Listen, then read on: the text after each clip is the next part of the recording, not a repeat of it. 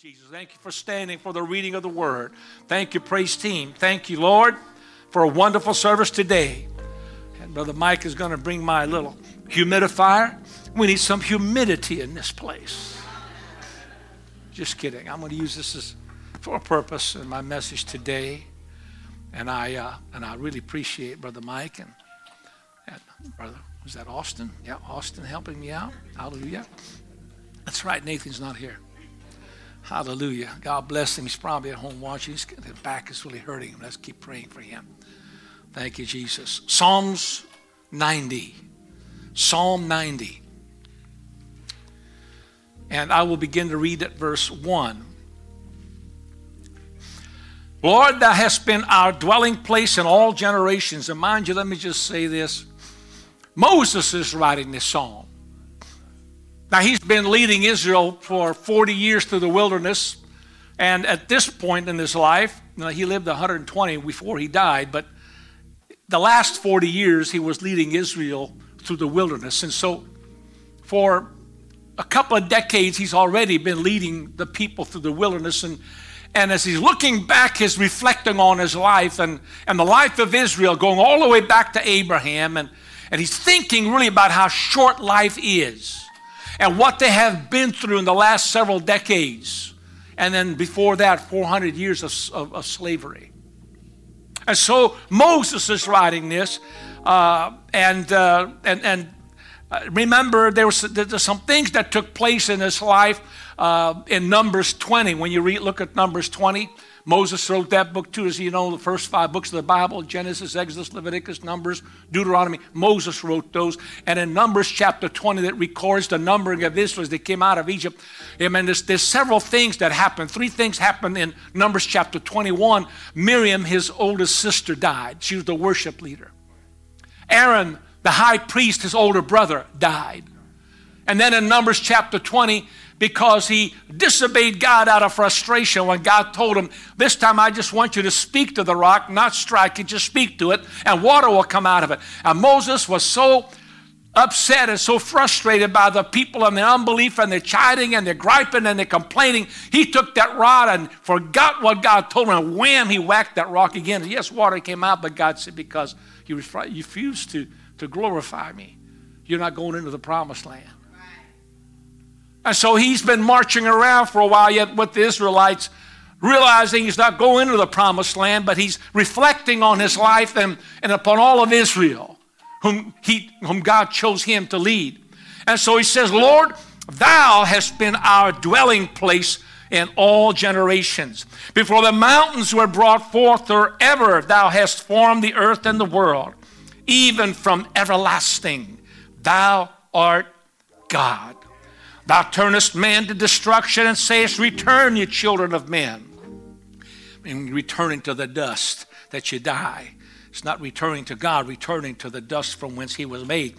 Verse 4, for 1,000 years in thy sight are but as yesterday, when it is past, and as the watch in the night. Thou carriest them away with a flood. They are as a sleep in the morning. They're like grass which groweth up.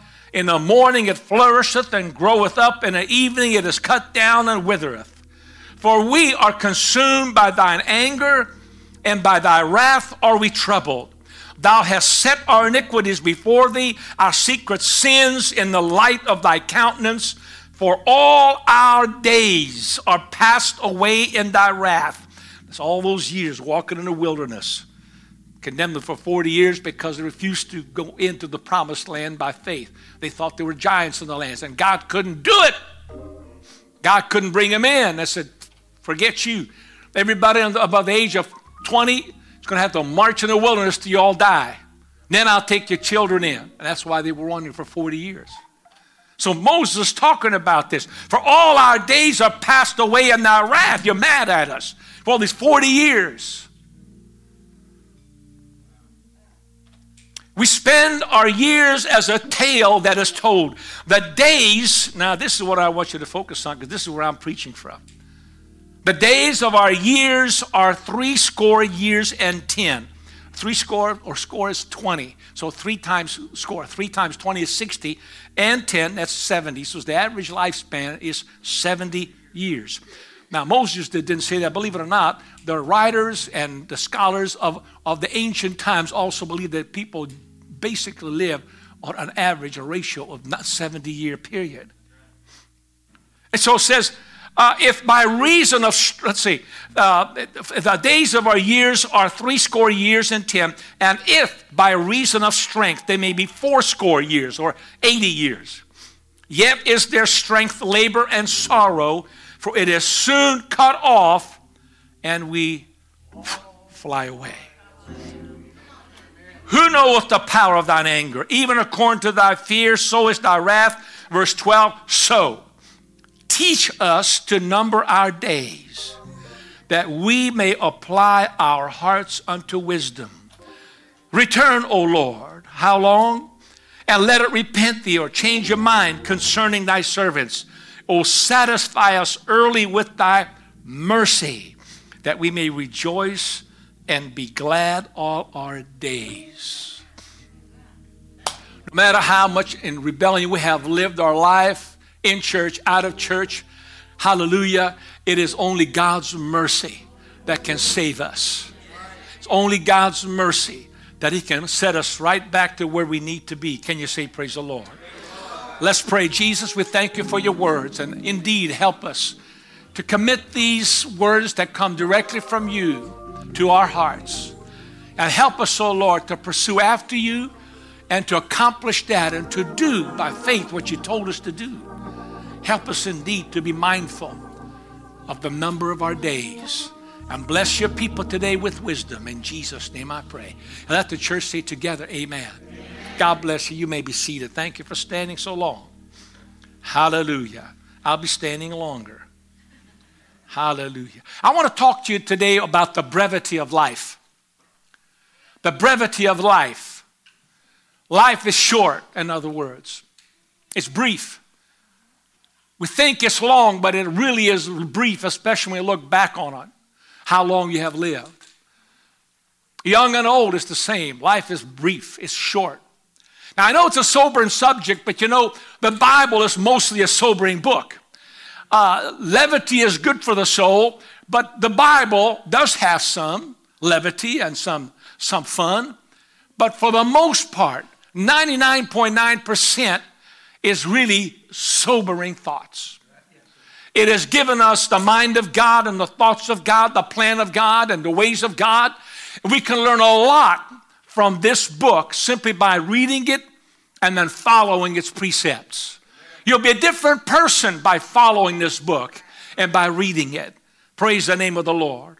And so the brevity of life is one of the messages that we can take from the Word of God, and particularly in this chapter of Psalms 90. Life is brief. We can see from these words that we have read from Moses the reflection of life in the desert in Moses' own words that describes the plight of several decades of wandering in the wilderness. In all those years that Israel lived, they lived in constant need of refuge and shelter and also protection. More than their tents and their armies, Israel had God as their dwelling place, their shelter and their refuge out in the desert. Hallelujah. They had no homes. They had no houses. They had tents made of animal skins. They had no land of their own. They traveled to 41 different places in 40 years. They had to pull up stakes, and their wives, their children, their cattle, their flocks, everything went with them. It was quite a bit of an ordeal. There was no protection, walls of protection around them. They had no real army. They had no real weapons. They had no grocery stores to go to. God was their refuge. God was their home. God was their strength. God was their protection of armies. Hallelujah. And you know, that's the way it is with you and I today. God is our refuge. Israel didn't have a permanent home yet, but they weren't homeless. And really, that's the same way with all of us Christians. We may not have the kind of home we think, but we've got shelter, we got a home. More than that, spiritual speaking, if you're walking with God, you're never a homeless person. You may not have a house to live in, but we have our home in Him. We have a dwelling place in Him. Hallelujah. A home should be a place of rest. It should be a place of shelter. It should be a place where we can be ourselves and we can rest. It should be a place of love and happiness, and a place that all these good things dominates the atmosphere. And all of this should mark our relationship with God. And if you have this kind of relationship with God, you're not homeless. I said, if you've got that kind of relationship with God, you're not homeless, period. Because our refuge and our shelter is in Him. Hallelujah. I know a lot of people out there today looking for shelter, but they're looking in the wrong place. They need to find their place of shelter in the arms of God. When you get in the arms of God, God will provide for you as Heavenly Father.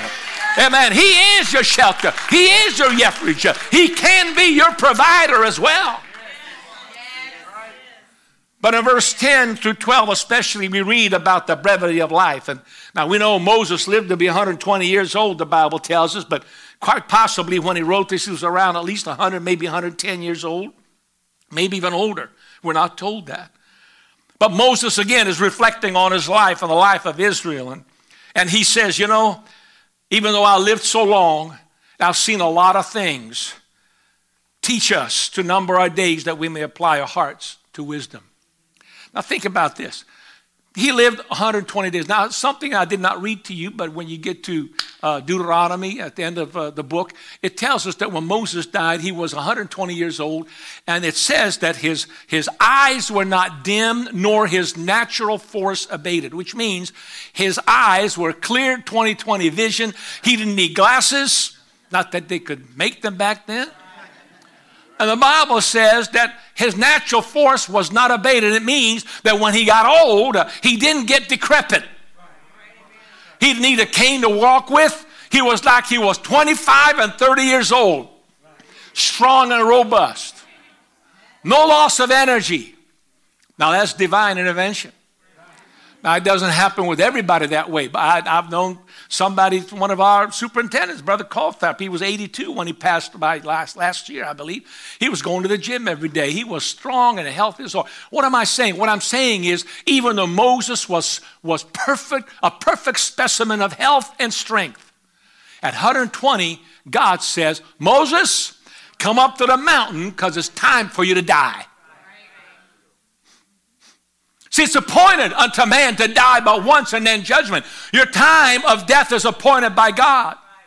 That's the same thing with Moses. We're all in the same boat here. He lived 120. I don't know what your age is right now. If you go to live to 120, I guarantee it's not going to be like Moses. I don't know too many people like Moses. But he had to die. And what I'm saying to you today is that every one of us here has an appointment with death. That's sobering. It doesn't matter how young or how old you are. It doesn't matter how healthy or how sick you are. One day you will die. God ordained it. And so Moses knew that. And it was before God told him, come up to the mountain because you're going to die. The Bible then says that God buried him because he was so popular. God didn't want people to build a shrine around his graveyard and make an idol out of it. He said, teach us to number our days, Moses said, that we may apply our hearts to wisdom. Teach us to number our days. Notice it says numbering your days, not your weeks, your months, your years. One day at a time. This day today is the most important day of your life and mine. Teach us to number our days. Do you number your days? Do we number our days? Do we think like this? We should. I think some of us don't because we think it's too morbid. But every day is important. And Moses said that even if you live to be 70 or 80 years old, you're likely to have struggles and troubles and difficulties. And so it is. Even Solomon says so in Ecclesiastes 12. Read about old age, what we can expect. It's ordained by God. So don't be upset. God told you up front what this life is all about. You just don't want to accept it. Now, I believe God's a healer, but I've never seen God heal anybody of old age. Well, thank you, Jesus. But we're all in this thing together. We all go through the same thing, this same process, and this brevity. Our life is short. Doesn't matter how long you live compared to eternity and God. Our life is just brief and it's short. Hallelujah. I got to turn this thing on. I knew I was dry. Hallelujah. Can you see that coming out? Anybody see that? Yeah. Hallelujah. It's a humidifier. But I know that life is short. And now in the 21st century especially, I know that it seems like time has sped up. And we are running to and fro. Nahum, the prophet, prophesied about this in the Old Testament, that we're going to have chariots, and we just zoom speeding every which way. He couldn't describe cars, but he saw that vision of our day today. People running to and fro, don't even know where they're going, and they don't know what to do when they get there. That's the kind of atmosphere we live in today. Interstate 70, and going out to St. Charles. I hate doing that route. I have encountered so many race cars. People ride 100 miles an hour. They're going like this, and I'm holding on like this. Not because I don't know how to drive at that speed or how to avoid them, but these guys don't care. They're daredevils. If you go out that way, Interstate 7, and from the airport, and before that, beyond that, out to St. Charles, look out. I'm telling you, you got to pray through. Praise God. Holding on the wheel. Oh, Lord Jesus. Hallelujah. Break forth in tongues.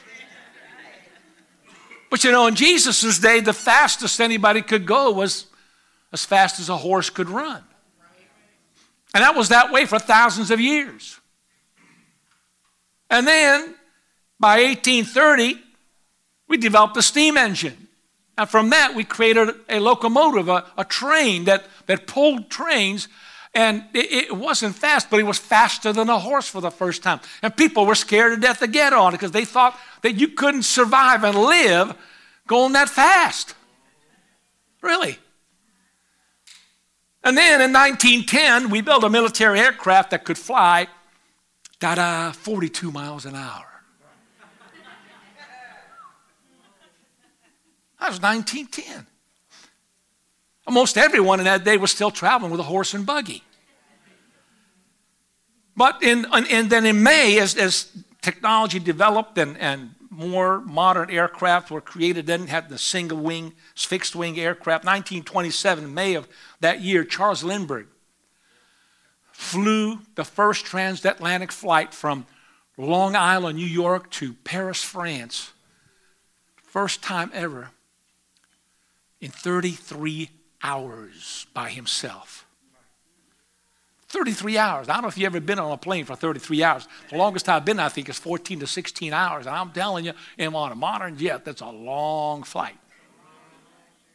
And he didn't have the chance to get up out of that cockpit and move around. I know I did when I flew from Newark, New Jersey. I flew to Asia, to China, and to Japan. That was a long flight, Brother Beck. You lived in Japan for a while. It took a long time. I'd get up and I'd wear my compression socks and I'd go around in the Bay Area. I'd do my exercises. Now, if you go on a long flight, you better get out of your seat and start doing that stuff. And the older you are, the more likely that you should do that. Hallelujah. But you know what? I wasn't alone. I had a lot of people, man, we're taking turns. It's like a gymnasium back there, Hallelujah. I'm all doing our, push-ups, It's important, though. But this guy flew 33 hours by himself in that plane called the Spirit of St. Louis. And by the way, an exact replica of this hangs today in St. Louis, Terminal 1 of Lambert Airport. If you want to see it, don't cost you a dime. You go in the terminal, go in and see that thing hanging there. Hallelujah. To remind us of what happened in May 1927. And that's not even 100 years ago. First time that man ever crossed the Atlantic in one singular flight. That opened up the door to others and greater airplanes, faster airplanes to be built. And in 1960, then we began flying to outer space, and we began to send men to outer space, to the Mercury and the Gemini programs. As a kid, I was fascinated by that. I was in America already. I was watching it happen. Every time they had a launch, I tried to get near a TV to watch that thing launch. It's amazing. And you know, the amazing thing is when they went into the Earth's atmosphere, that rocket went with like a slingshot effect from the Earth 18,000 miles an hour. 18,000 miles an hour. And imagine, that's just in not even, not even 1910, not even about 50 years later after we built the first military aircraft. 18,000. And then we went into the moon landing program, the Apollo program, and, 3 men in that capsule. Oh, I was so fascinated by that. And we built a rocket ship, the Saturn V rocket. It was the biggest rocket that man has ever built. And when it was sent out of the Earth's orbit, the first time we did in 1968, we sent 3 men to the moon to practice the process of going to the moon and then going into orbit around there and then coming back to the Earth to see that if we could do that. And indeed, they proved that we could. And so these 3 men, went on that Saturn V rocket, and they were first put into orbit around the Earth. And when we were, when they started the engines again, and they left Earth's orbit to go towards the moon, the Earth is spinning, like the Earth is spinning like 1,000 miles an hour at the equator. It's 1,000 miles an hour. And that slingshot effect of that rocket, their rocket reached around 25,000 miles an hour. And when engines are shut off, and then, of course, for 3 days, they just float from that, inertia. And then the moon's gravity takes over and pulls it. And it saves gas. It does. So they get an orbit, slowed down, and came back the same way. 25,000 miles an hour is what I'm telling you. And now we have these hypersonic missiles that they are developing, going 4 or 5 times the speed of sound. It's absolutely amazing what they can do. But we're trying to live and adjust our lives in this 21st century with everything so fast. So fast track. And we're having a hard time. And really our mindset is still really, spiritually speaking at least anyway, is really a horse and buggy time. And there's nothing wrong with that. We got to have biblical principles. But the bottom line is that no matter how fast time seemingly is going and spinning out of control, our life is still short. And all of the convenience and all the developments and technology and all that, everything that we have seems like it has made more time for us to do other things. And actually, we seem to have less time today than we've ever had before. We're racing to get everything done that we need to get done in a day, let alone in a week. How much longer do we have? I don't know. When's the Lord coming back? I don't know. But I know that this is the generation that will see his return. We see all the signs around us, and that's not what my message is about today.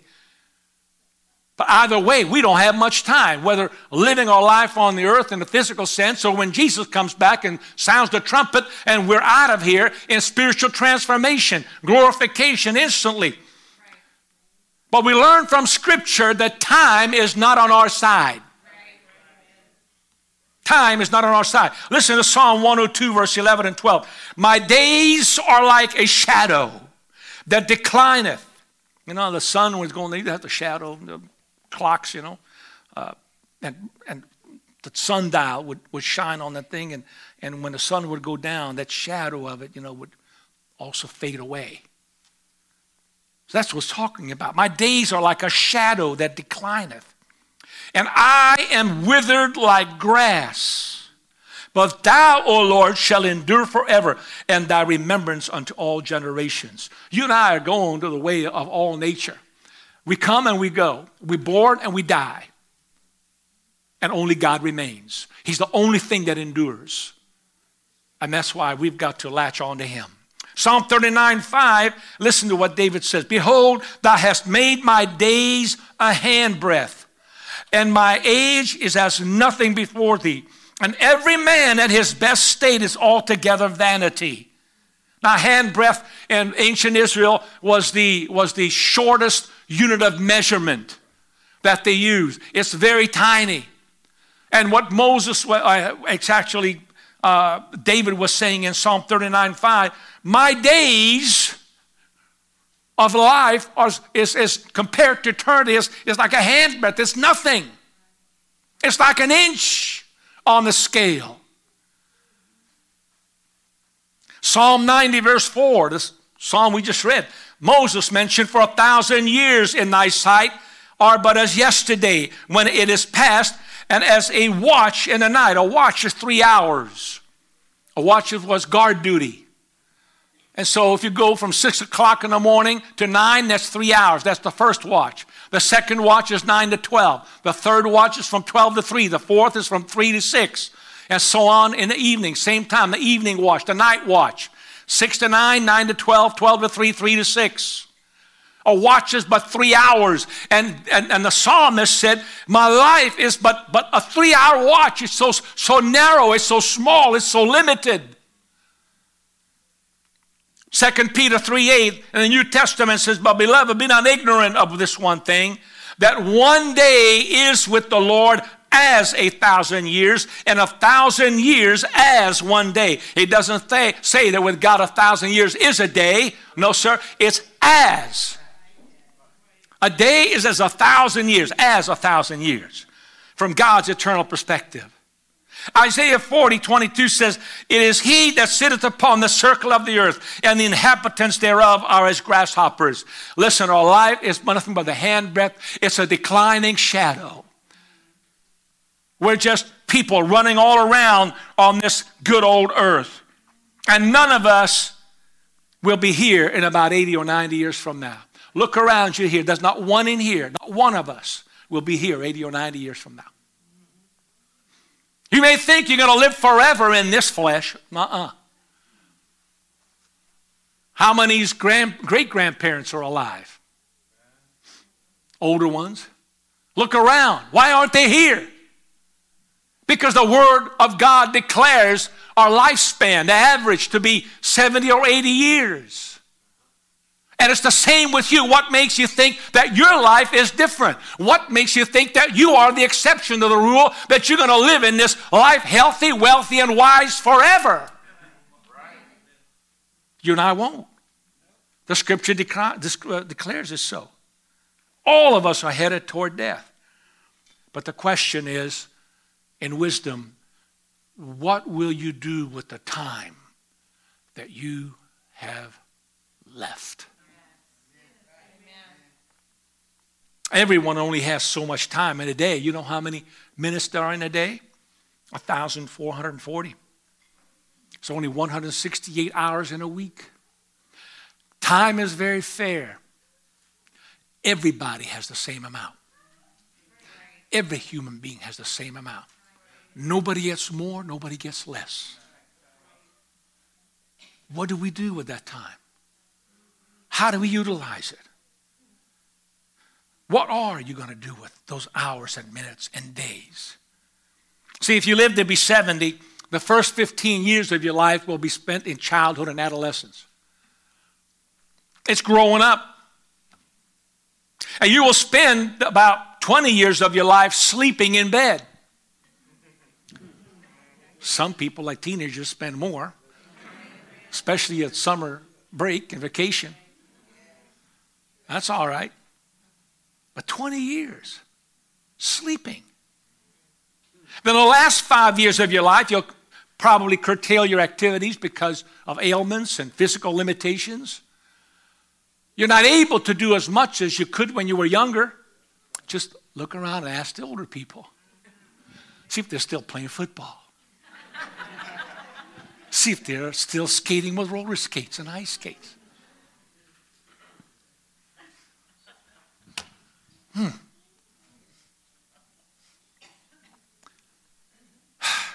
That means that you add it all, 15 years in child adolescence, 20 years sleeping, 5 years in older age with physical limitations. That's 35, 40 years of your life. That means you really have only about 30 years left on there. 30 years to do something productive and concrete and something that will last forever.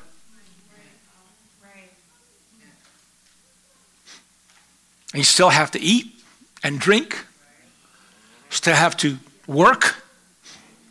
You have to watch television and play video games, right?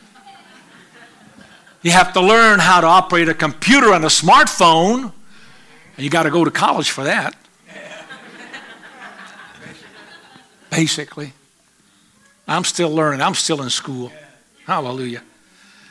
But James, the apostle in New Testament, chapter 4:14, asked this question. Whereas you know not what shall be on the morrow. What's tomorrow?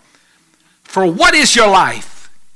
It is even a vapor that appeareth for a little while and then vanishes away. Right. See this vapor? The Bible says in James, this is what our life is like. Just like this.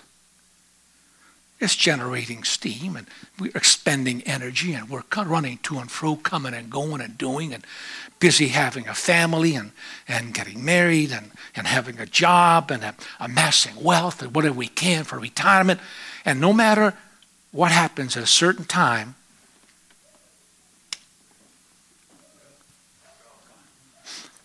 when you draw your last breath, where's your life?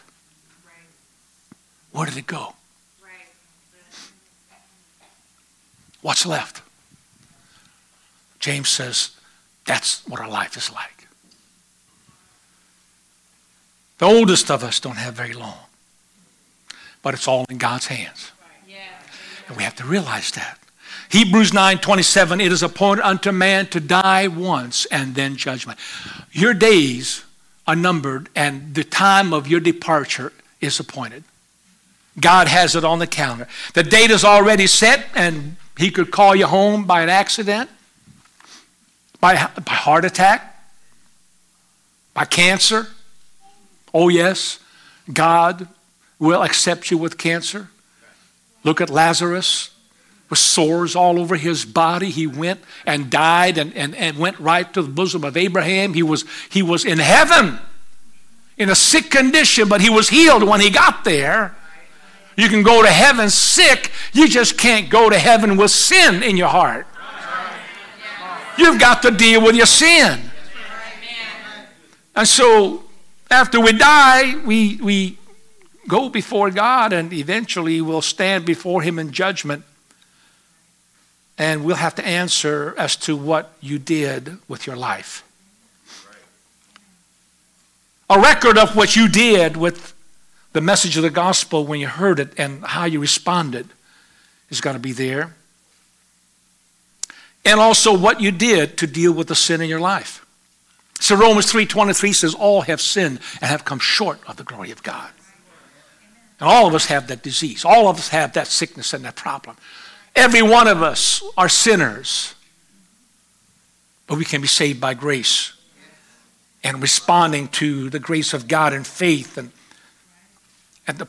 if you haven't repented of your sins or been baptized in Jesus' name for the remission of sin, and if you haven't received the Holy Ghost, speaking in other tongues as initial evidence, when you get before God, if you haven't done that, he will say to you, as he will to many others, depart from me, you workers of iniquity. I never knew you. So again, the scripture says, so teach us to number our days, that we may apply our hearts to wisdom. See, numbering our days helps us to consider and understand this brevity of life. Numbering our life, our days of our life. And of all the mathematical exercises, this is one of the most difficult activities that mankind can do. See, man can count the number of herds of cattle and sheep and oxen and swine. They can count stocks, and they can count the number of their wealth. They can number coins and dollars, and yet they never take time to number their days because they think that their days on earth is infinite in number, innumerable. So Moses asked God, teach us. In other words, this kind of wisdom must be learned. As a Christian, we got to learn to number our days. Wisdom does not come automatically. That's why most people live in their lives unaware of how short life is and that our days are numbered. All of a sudden, we hit 69 and 70 and say, whoa, where did it all go? Believe it, it happens to most everyone because we're so busy. We're not counting the day. All we count is make sure we got enough money in our pocket, make sure we have money for what we need, and yet we forget that we only have so much time. Right. And we never take stock.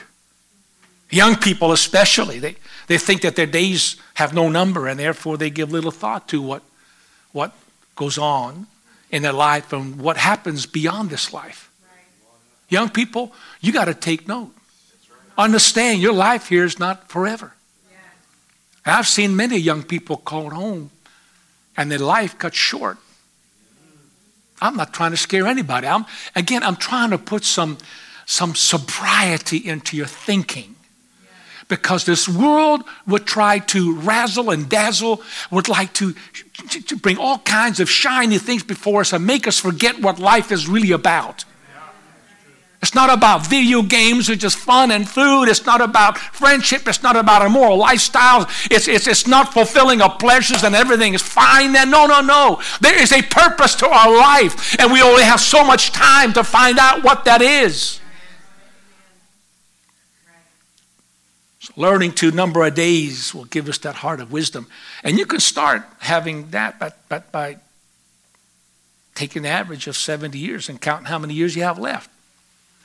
If you're 15 years old, just look and say, well, I may have 70 years. Maybe. Some go sooner. But on average, I can maybe look to 70 years, and I'm 15 years old now. That means I have 55 years to do something with my life. And remember, some of it you have to sleep away. Some of it you have other things that you've got to do. And when you get towards the end of your life, you're going to have 5 years of difficulties and restraints because of your ailments and because of your limitations of physical activity. So you have less than 55. And if Jesus comes back tomorrow, you're going to have none of that.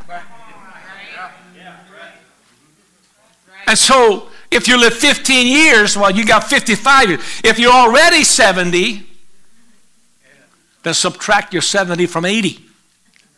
So I might have up to 80 years. And maybe here I have 10 more years. But I'm limited on what I can do. What should I do with those 10 years if I have it? And if you're 80 years old plus, well, you're living on borrowed time. Amen. Amen. That means you can go any day. Now that's sobering, but that's what it should be. Because in every year, every age, we need to be ready to meet the Lord. And the closer you are to those upper years, the closer you are to departure. And you can't just deny, so I'm not going to think about it. You better think about it. You better be ready. Because you're going to stand before God and have to give an account of what you did with the time that He gave you. You got extra time, make good use of it. And pray and ask God to give you that purpose and work that you have yet to finish. See, when you're constantly aware of the brevity of life, that one day you'll die and you'll stand before God to give an account of your life, it should give you pause to consider your plans and in your actions. It will help us to learn to live for eternity so that we can die in peace with the favor of God and live in eternity. So the Bible tells us to redeem the time. It's a financial term. It means to buy back. Let me read you Ephesians 5:15 through 19. See then that you walk circumspectly, not as fools, but as wise, those who number, in other words. Don't live as fools, but wise. How do fools live? They don't number their days. They don't take stock of how much time they have left. But be wise, those that number, redeeming the time, because the days are evil. Wherefore, be not unwise, but understanding what the will of the Lord is. You want to know what the will of God for your life is as a Christian? Be not drunk with wine, wherein is excessive living, wherein is excess. But be filled with the Spirit, speaking to yourselves in psalms and hymns and spiritual songs, singing and making melody in your heart to the Lord. Hallelujah. How do you redeem the time? By living your life with purpose. By living intentionally for God. That's how you redeem it. You buy it back. You buy back time by using your time wisely. The price that you pay for that time is that you have no time for certain things, for things that are vanity and amount to nothing. Something that doesn't produce anything for the kingdom. That is vanity. You don't need to engage in that kind of an activity. Right. Got to make most of your time. It means not living haphazardly. Not living without thought, without planning, without drifting. I mean, you don't want to be drifting on the sea of life without purpose. A wise child of the kingdom of God. We don't engage in drinking and partying and getting high. We don't go carousing. We don't go bar hopping. Hello? We don't engage in, nor do we pursue immoral lifestyles. We don't live our life to fill selfish carnal pleasures. We live for Him. We present our bodies a living sacrifice unto God. Holy, acceptable, which is our reasonable service. That's what we're called to do. That's the purpose of your life. That's why God created you. And God is calling you that kind of a lifestyle, because any other lifestyle is vanity.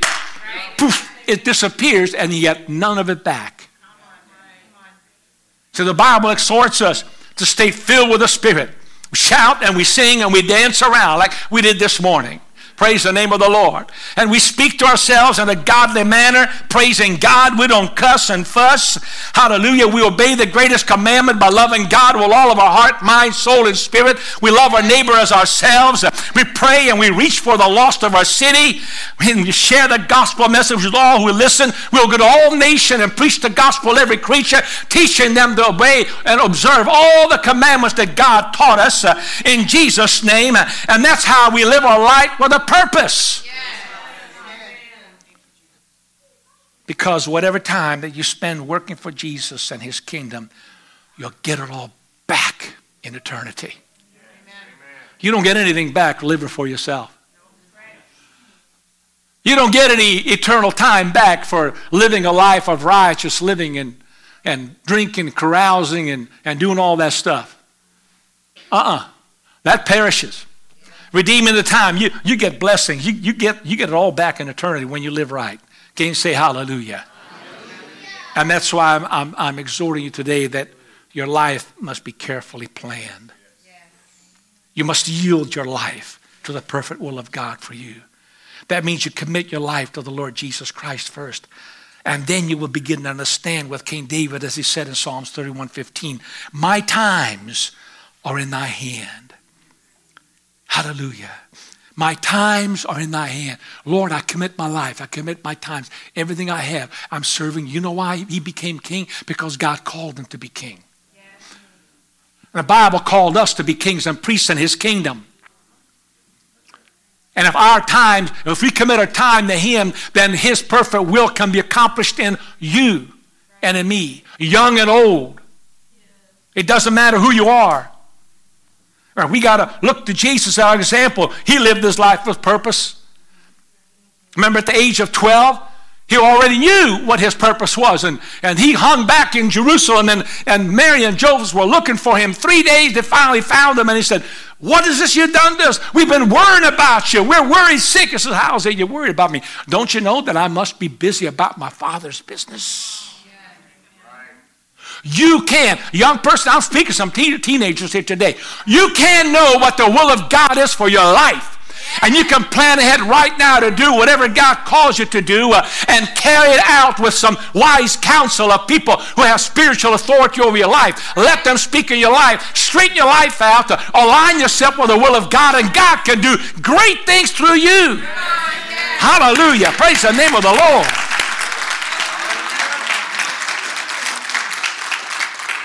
In John chapter 9, verse 4, Jesus said this, I must work the works of him that sent me. While it is day, the night cometh when no man can work. Hallelujah. There will come a time when you will not be able to serve Jesus. You got to serve him while you can.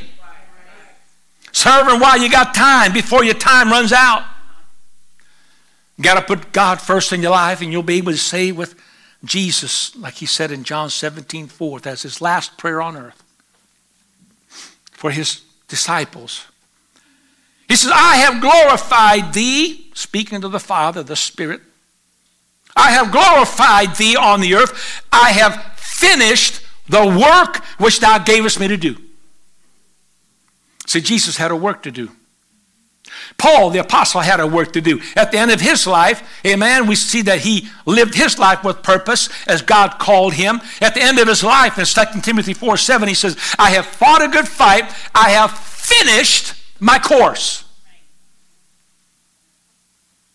I have kept the faith. See, God has a plan for your life, and he can help you finish it if you just put your confidence in him. And he'll also give you peace and joy that you never knew that even existed. You can do the will of God. And life may be short, but I want to encourage you that a great deal can be done in a short time with God's help. You may think that you have wasted a lot of your time. Maybe many of us have. But can I tell you, you can redeem that time by turning your life over to Jesus now and yield to his will. He can do a lot in just a short period of time. Oh, yes, he can. Can I tell you that Jesus established the foundation of his church in 3.5 years? And then after he was gone and crucified, he left it in the hands of a few followers. And in 3 years of time after the church, thousands of people were baptized in Jesus and filled with the Holy Ghost in a rapid, short amount of time. And then when his job, his task, his work was accomplished in 3.5 years, he says on the cross, it is finished. And there, imagine this. There still were a lot of people that needed healing. A lot of people still needed their lives to be touched. A lot of lives still needed to be turned around. But he finished the work that he was assigned to him. And that's the important thing. And Jesus, our example. What is it that God has assigned to you to do? What have you to do in your life? You may not, you don't have to care about what somebody else is doing. It's about you. What are you going to do with the time that God has given you? What is your purpose? What is your calling? What has God given you to do? And then take your time and energy and live with intentionality, care planfully, and go for it. Give it everything you've got, and God's going to bless you. You're going to redeem your time. You're going to go return to stand before God. Hallelujah. He's going to honor you and bless you. He said, enter into my kingdom, you faithful, blessed servant of the Lord. Hallelujah. Hallelujah. See, the work that God has given you is special. It's only to you. Nobody could do the work that Jesus could do, and nobody can do the work that you could do. You are special. You're unique. Nobody else can do what God has given you to do. And that's why it's important to fulfill it. Now, even as our time is short, and my time is getting shorter, it's also running out for the world. We know we're living in the last days. In fact, we read in Ephesians 5 that the days are evil. So live wisely. Be wise, not as fools. The days are evil. Indeed, we're in the last days, and we're foretold by Jesus. You know, Jesus in Matthew chapter 24 and 25, 94 verses, he spent time with his disciples telling them that in the last days it's going to be evil. He told them what the end of the age, the end of time is going to be all right for us, the end of time for the church.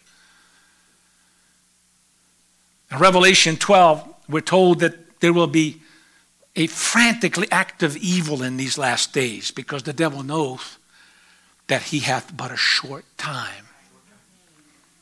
So we're so close. Even with all this fuss and all this evil, all this shootings and killing and murder and wars and rumors of wars, all this take, you know what? It's increasing more than ever before. Not just because we're aware of it more through internet and everything else. No. Innumerably, it is so much worse than it's ever been.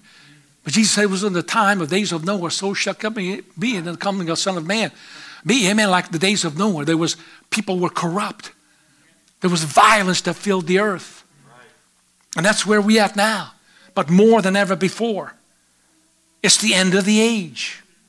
And it's that way because the devil knows it's about a short time. He's trying to take as many people with him into his kingdom of hell than God is trying to take into the kingdom of heaven.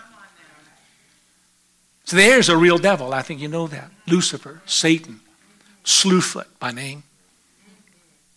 His fellow fallen angels, the demons, they're also real, and they're here too to do battle for your souls. The devil's here right now, and they're sitting on your shoulders, some of you, trying to keep you from lining yourself up with the will of God.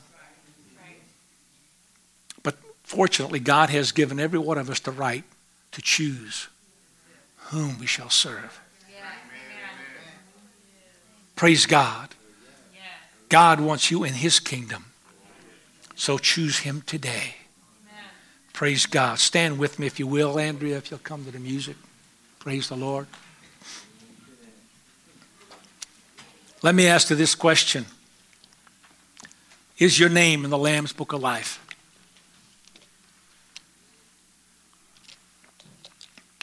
There is a Lamb's Book of Life. It's a record of who was born again and who wasn't. If your name is not written in the Lamb's Book of Life, you're not going to heaven. Can I be any more direct than that? The Bible is. That's sobering. Your name is in a book, though. It's where all your sins are listed under your name. All your thoughts and intents of your heart. Every action, every behavior, everything that's contrary to the nature of God. It's got it recorded. And will face you in judgment. It's in a book of sins. The Bible tells in Revelation 20 the books will be opened, and another book. The books, the Bible is what judges us all, judges our works. There's the books there, amen. And I'm not saying, I believe this is figurative, it's not literal. God doesn't need a book. He knows everything from A to Z. He don't have any memory loss, so he don't have to take Prevagen.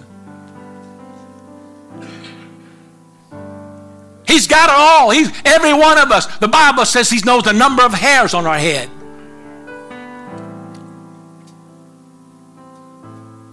He knows you. And he's got everything in his memory banks about every last one of us that has ever lived. But he uses the term figuratively to give us understanding that he has recorded what we have done. Quick example, I remember when Israel first had his first king, Saul. And he remembered how, in time of Joshua and Moses, where Israel coming out of Egypt, the Amalekite tribe attacked Israel in the rear, where the children were and the elderly. And they fought all day long. They had nearly lost that battle. It was that heavy. And Moses was told by God, get a pen, write it down. For I'm going to have war with Amalek, and I'm going to come to a time when Israel's strong, and I'm going to come back and wipe out every one of them. 400 years later. See, God's memory is not like ours. When Israel finally made it to the promised land and they got a kingdom, they got a king, the first thing he tells the king, I remember what Amalek did when Israel came out of Egypt. You think God has a problem with memory? He won't have a problem remembering everything you and I have done. But it's in a book. It's recorded, in other words. But there's another book. It's the book of life. It's Revelation 13:8 and Revelation 20:12. The book of life. If your name is not in that book, I wouldn't leave here today. without making sure that my name was written in there. Because see, if you're born again, as Jesus said, and as Peter preached on the day of Pentecost, repent and be baptized, every one of you, in the name of Jesus Christ for remission of sin, and you shall receive the gift of the Holy Ghost. Let me tell you what happens when you obey that command to repent, turn your back on your past life, turn your life over to God, and be baptized in the name of Jesus in that lovely warm water back there, and the wonderful water repellent clothes that we have for you, where you have shower caps and hair dryers, everything ready to go. Amen. We can get you baptized in 15 minutes and take care of your sins, washed away in water with the name of Jesus called over you and the blood of the Lamb applied to your soul, and you be filled with the gift of the Holy Ghost. That's a great experience, every one of them. Repentance, baptism, receiving the Holy. But I'll tell you what else happens. When you do that, you get baptized, your sins are remitted. God takes that book, He takes that blood, and He goes, gone. No more sin, no more record. But then He goes and takes another book and writes it down, puts your name in the Lamb's book of life. Hallelujah. The Bible says your name is in a book. You're coming in. You're going in. Hallelujah. Praise the name of the Lord. I wouldn't leave here today if your Lamb's book of life is not in that name. Hallelujah. Your name is not in the Lamb's book. 2 Corinthians 6:2 says, listen, I'm going to close. Finally, brethren. Behold now. Now is the accepted time. Behold, now is the day of salvation. You know what day it is? It's your day of salvation. The Bible also says if you hear His voice calling, don't harden your heart. Don't resist. The devil will tell you, go ahead and serve God, but not today. Oh, go ahead and serve Him, but not today. Just put it off till tomorrow. Tomorrow becomes next week becomes next month becomes next year, and before you know it, you're 70 years old on your deathbed. I wish I would have given my life to God. You don't need to do that. You can start now. You can yield to Him. Because I'm telling you that God is here today, and He's calling you.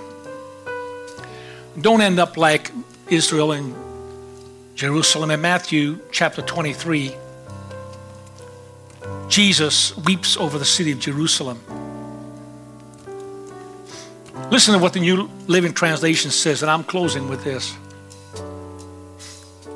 He says this, how I wish today that you of all people would understand the way to peace.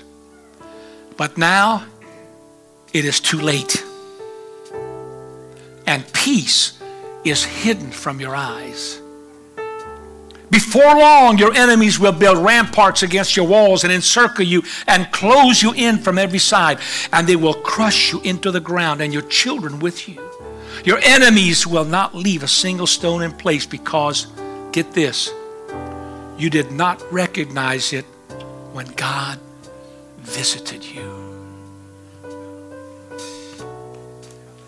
I'm here to tell somebody tonight, this morning, God is here. He's here in a visitation. And He's calling many of you to come serve Him and to serve Him with all your might. To come and line up with His will. You may not know what that will is. This is the place to find it right here. And a place, an altar of repentance and asking God to forgive your sin. And ask God, I need your help. And God, above all things, help me to number my days, that I can apply my heart to wisdom, that understand I only have so much time left, and you've got a will and a plan for my life. Help me, Lord, to ascend to it. Help me to do it because nothing else matters. Otherwise, my life is vanity. It doesn't matter for anything at all. It'll be wasted. Hallelujah. But I don't want to wait until it's too late. I want to do it now while I still got the time. Yes. Hallelujah. Hallelujah. Thank you, Jesus. Hallelujah. I'm going to open up these altars right now. Go ahead, church. Sing. Amen. Sing, praise team.